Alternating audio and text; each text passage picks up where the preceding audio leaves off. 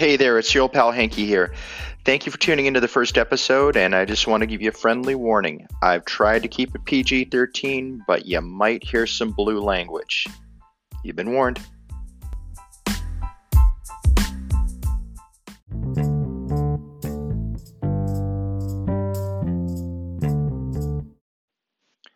I'd like to thank you all for listening. This is my first effort at a podcast. This is James Henderson of Tempest Fugit Media, also known as Hanky. And this is something I've been wanting to do for a long time, and I finally bit the bullet, and here we go. This is my new podcast. It's called Hanky Time. Want to be very clear, if you are looking for warm, fuzzy, happy, wonderful, this is the greatest event, these are the coolest influencers, this watch is the shit that killed Elvis, and by the way, I'm getting all of this wonderful fan mail, and I'm great, and this watch is great, and just basically hyperbole in general, you've definitely tuned into the wrong podcast.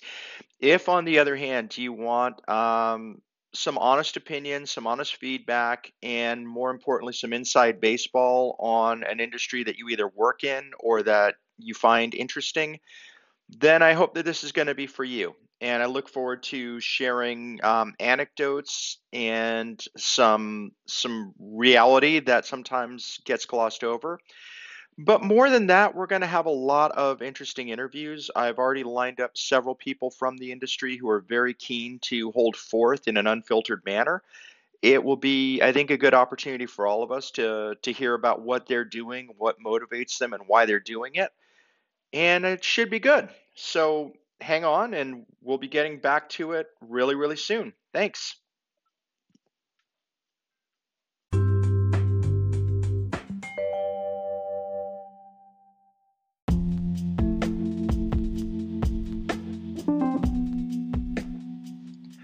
Basel World.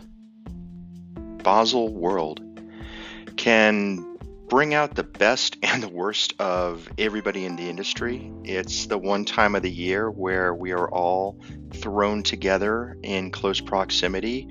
We're stuck with each other like kids at a summer camp.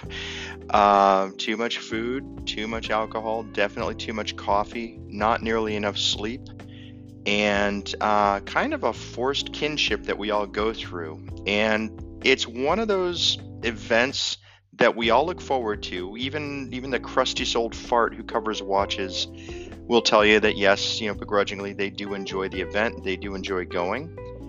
But having said that, I thought it might be kind of fun to share with you a couple of Baselworld anecdotes. And before we even get into that, I want to share with you what I have decided to know and name the language of Baselworld.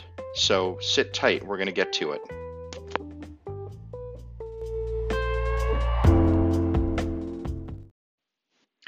And so, on to the unspoken language of Baselworld. Baselworld is one of these unique events because, truthfully, although English might be the lingua franca, for the most part, you've got people coming in from all over the world. You've got PR people who are scrambling, trying to match names to faces of people that they probably met 50 times before. But in fairness, people that they only see once a year. And most of their communication is via email, and most of that communication beyond that, in fact, is usually just an email blast that's going out to everybody. So obviously for the influencer, blogger, journalist, overinflated egomaniac who's writing about watches, podcasting, what have you, it's the one time where you feel very, very important, probably until you realize that the person who's greeting you at the front door of the booth has no idea really who you are until you give them your card again, excuse me. So piece that together with a few other realities about Baselworld. It's the one time of year where you basically have to make it happen. There are a few things that go on behind the scenes that I don't think most watch fans really know, or more importantly, really understand. So let's go back a few steps and think about the setup. Baselworld, as I said, it comes once a year, at least right now. And when it comes, it's something that people have been planning on for quite some time. It's not a quick little exercise. It typically lasts a week. It used to last a week and a couple of days. Then, with attendance continuing to drop, the powers that be decided let's knock it down by a day. And now, in fact, it's 2 days less than it used to be. In addition, it used to be pretty much a requirement. If you had a watch brand and if you were in the business, you had to have a booth there. If you didn't have a booth there, basically, you might as well be in Siberia because no one's going to see or hear from your brand again. That at least was the popular thought. Going back maybe about 3 years, a few things started changing, and chief among those was that a lot of brands actually started to throttle back on the efforts that they put in. Now, for most of us who go and cover this stuff on a regular basis, we can basically tell you the health of a brand based on how much stuff they're giving out as swag during Basel World, how many nice dinners they're throwing, and really what the quality of the swag is. Now, I know that that sounds really kind of cheesy and kind of sad, but that's the truth. When you go from one year that you get a cashmere scarf to the next year that you get, a cheap little keychain to the next year where you get a firm handshake, it basically tells you that the economic realities are starting to set in. And in fairness to everyone in the watch industry, I think that's been a hard lesson for a lot of folks to learn. Parent companies have been turning off the taps in terms of money that they're just going to keep dumping into a brand. A few brands have gone under, some have been resurrected, but on much leaner budgets. And so Basel World, while still important and still a lot of fun and definitely worth attending, it is not the glamorous escapade that it used to be. Having said that, there have been some other interesting things that have developed, and I think chief among those is that Basel World has become more and more kind of the sell by date, not just for CEOs, but also for sales managers, for senior people. It used to be that you'd get fired. Ideally, it's a terrible thing to say because there's never an ideal time to be let go, but that would happen, let's say, sometime right around the Christmas holiday. Now, particularly if you were a CEO, it made sense because it's a slow news cycle. With luck, it's not going to be picked up or covered by too many people. It gives you enough time to kind of transition who are you going to transition, and you get ready for the shows that come up. And Basel World again is chief among those. So it has become more and more a bit of a pressure cooker. And the pressure that's coming on used to strictly be about can you make the sales? More and more now, it's not just about making the sales, it's about can you get enough journalists to come in to cover your product? Are the ones coming in to cover your product willing to really cover your product? Are you going to be able to strike deals with these folks for coverage that they're going to follow through with, and more importantly, that are going to benefit you? It's a lot to juggle. So, having said all of those things, then let's think about the type of language that you're going to hear, which is we're kind of finally getting back to the point of the whole thing. Because not everybody speaks English as a first language, they're not necessarily always familiar with the nuance of what a given statement or phrase really carries over when it is said to and received by someone who maybe does speak that language as a native. So here are a few ones, and this is kind of a cheat sheet that I put together a few years ago. And we're going to start with the brand manager and when the brand manager is speaking to a retail partner. And very often, it's going to be warm and fuzzy. It's going to say, "So nice to see you, my friend. I hope business is going well." That sounds really warm and fuzzy and like I really care, but the translation of that really, the brand manager speaking to the retail money is essentially, where the hell's my money? And why are you never in when I call? And why are you not returning my calls? And I've sent my sales agent out there to do a safe count, and it's very clear that you've sold about half of the inventory that we sent over to you on memo, and yet you still haven't paid me. And yet I noticed from your Facebook and your Instagram that you got a brand new Porsche, and when the hell are you going to pay me? Okay, so, that will lead to a few awkward moments, which, unfortunately, that's the stuff that's not said because ultimately the brand manager has to answer to someone further up the food chain. And the person further up the food chain is going to say something to the effect of, well, retailer X, they're a great client. We've been with them for years and years and years and years. And it's really important that we're in that market space and we get a lot of great exposure. Now, I'm a little old fashioned, but at Torno, our feeling was essentially that a good customer is someone who paid. And just as if you're the retailer, I don't think you're necessarily going to let that, you're not going to let that Rolex walk out the door without paying for it. Put yourself in the position of the brand manager who essentially is vouching for you on a very often a daily basis. And, for the retailers who don't really take this to heart or don't really understand it, let me put it a little more succinctly. On a daily basis, there is a conversation going on at headquarters as to whether or not they should keep your account open. They will weigh the pros and the cons. Is it worth keeping you in that product? In other words, should we continue to ship you product that you aren't paying for, that you may or may not be selling, and we're continuing to pay for co-op advertising, and you're not paying your bill? And in fact, we know you're paying your bill to other people because guess what? We all talk. And is it really worth it for us to keep moving forward in this way? Okay, so that's a little bit of the unspoken language that the brand manager is carrying around with him. But then, in fairness, sometimes the retail partner is getting, sorry, but no other way to say it, they're getting hosed by the brand manager or the powers that be over in Switzerland, Germany, Japan, what have you. And so here we have the retail partner speaking to the brand manager. So good to see you, my friend. I can't wait to hear about your marketing, your advertising plans for this year. What kind of promotions do we have going on? Are we going to do any get-togethers? Are we going to do any events?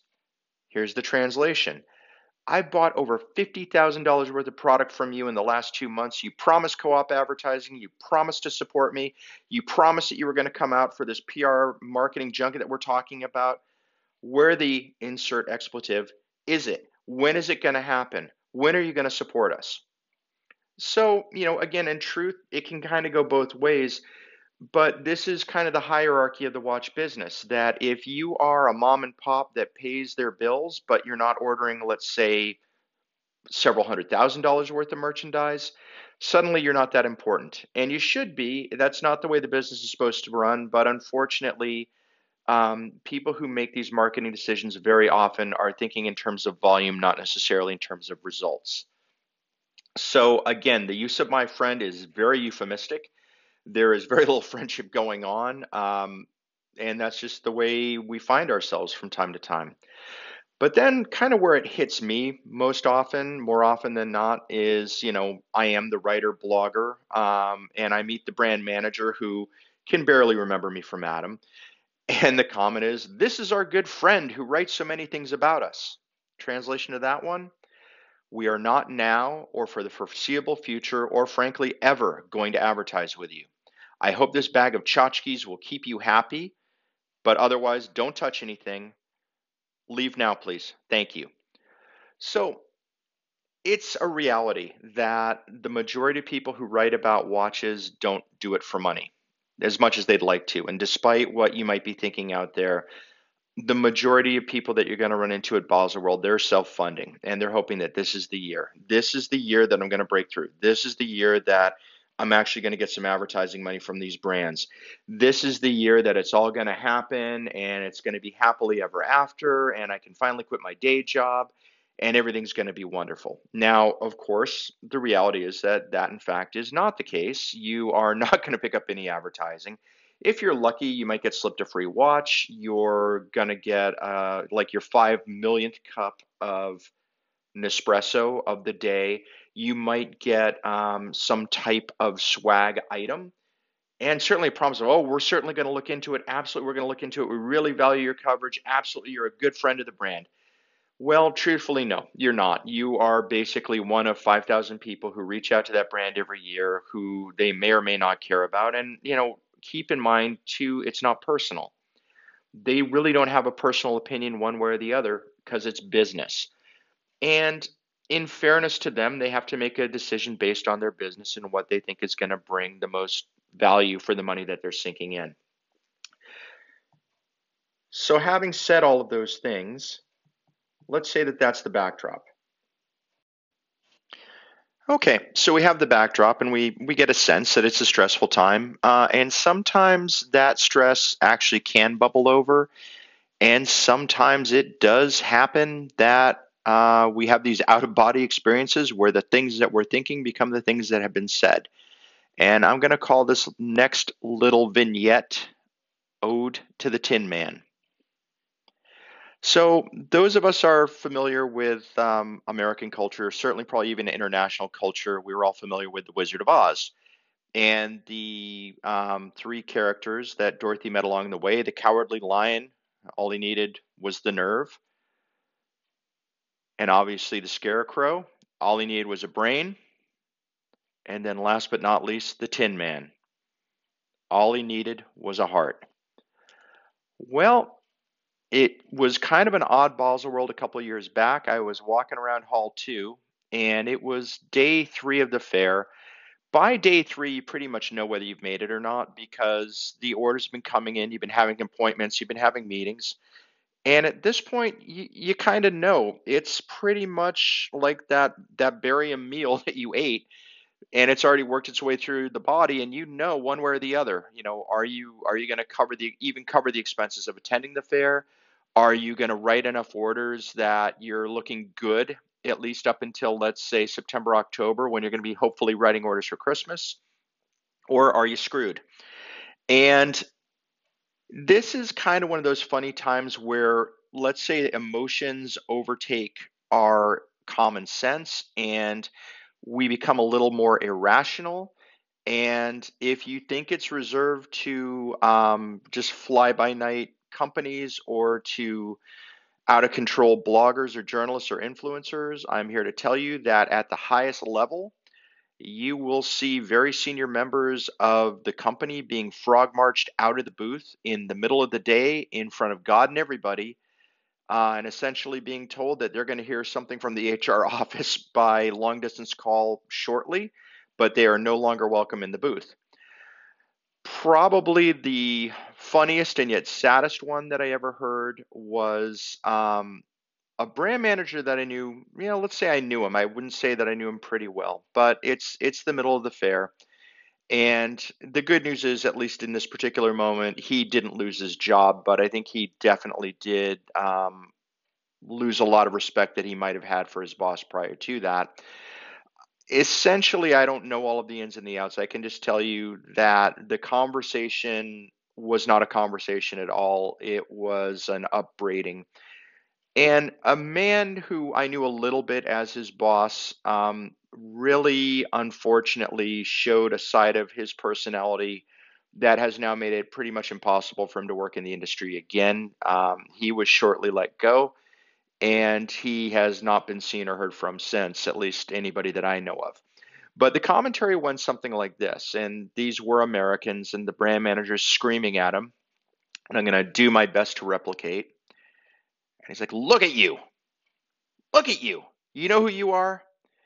You know who you are? You're the damn Tin Man. The damn Tin Man." And the sales rep kind of looked at him. I was like, "The Tin Man? What do you mean the Tin Man? You got no heart. That's what I mean. You got no damn heart. You're just like the fucking Tin Man." Well, that's kind of a tough thing to take, and especially because it was 11:30 a.m. and they were out in front of the booth, and several of their appointments just kind of stood stunned watching this exchange take place. True story, it did take place, and it was a very good example of how not to handle a stressful situation, but more importantly, how easy it is to lose touch of reality and what's going on because you are stuck in that convention space all day and for all intents and purposes all night. You don't get any fresh air. World events might be happening outside the doors, but you would have no idea about that because, it's a little bit like being stuck in a casino. You have no idea, is it day or night, what's really happening. You're stuck there. And it was a good reminder to me of the things that I didn't necessarily miss about being a brand rep. Because again, if you're the brand rep, you're going to see your boss, or more importantly, people from headquarters, maybe once, maybe twice a year. And you look forward to it and you think it's going to be great. And then you have some experiences that remind you that, you know what, this is not a relationship of friends. And 9 times out of 10, in fact, I'll go further. I'll say 99 times out of 100, it is not considered to be a meeting of equals, at least not by your employer. And I guess maybe that's a universal thing. Um, But for those of you who often sit there and think, man, I wish I was the brand manager. I wish I was the North American Vice President of Brand X. No, you don't. You think that you might, but truthfully, there's a reason why there's a very high turnover rate in our industry, as with some other industries. And I think a chief part of it is that number one, it is very results driven, which is fair enough. But more importantly, very often you are not necessarily being managed by someone who has a whole lot of management experience or much in the way of management skills. And that, I want to be very clear to anybody listening who might be taking offense. No, chances are good. I'm not talking about you personally. But secondarily, let's think about how you came to be in the position that you're in. The watch industry is pretty unique in that the majority of people running these brands, and I'm not talking about people who were born into it like Mr. Stern, but by and large, most of the other folks, they were in sales. Okay? To be good at sales does not necessarily mean that you've got great people skills. It just means that 9 times out of 10, you're a good manipulator of people. There's nothing wrong with that. You need sales. Without sales, you're not going to have a brand. But having said that, 9 times out of 10, you are really not good at managing people. You are not good at managing expectations. And ironically enough, in a lot of these instances, you are not good at communicating to people who report up to you in a constructive way. And I want to be very clear, that's kind of a universal truism that you're going to see across a lot of industries. But the watch industry is particularly packed out with that type of person. So, keeping all of these things in mind when we're talking about, the watch industry, the people who populate it, and why is there such a monumentally high turnover at the top end, particularly? There's a reason, and the reason is that very often you have kind of two types of people. You have someone who is very good at sales, which is wonderful, but then they don't really understand all of the ancillary things that go into making that brand run. Or you have a bean counter. You have someone who's got an MBA. They maybe worked in a different industry. Again, there's nothing wrong with that, but they don't really understand the passion that drives a lot of the consumption of this particular product. It's not like making toothpaste, which is something that everybody needs. It's a much more esoteric type of communication that has to go on in a way that's going to be meaningful to the people who are going to be spending ridiculous amounts of money for something that, if we're very honest, they don't really need.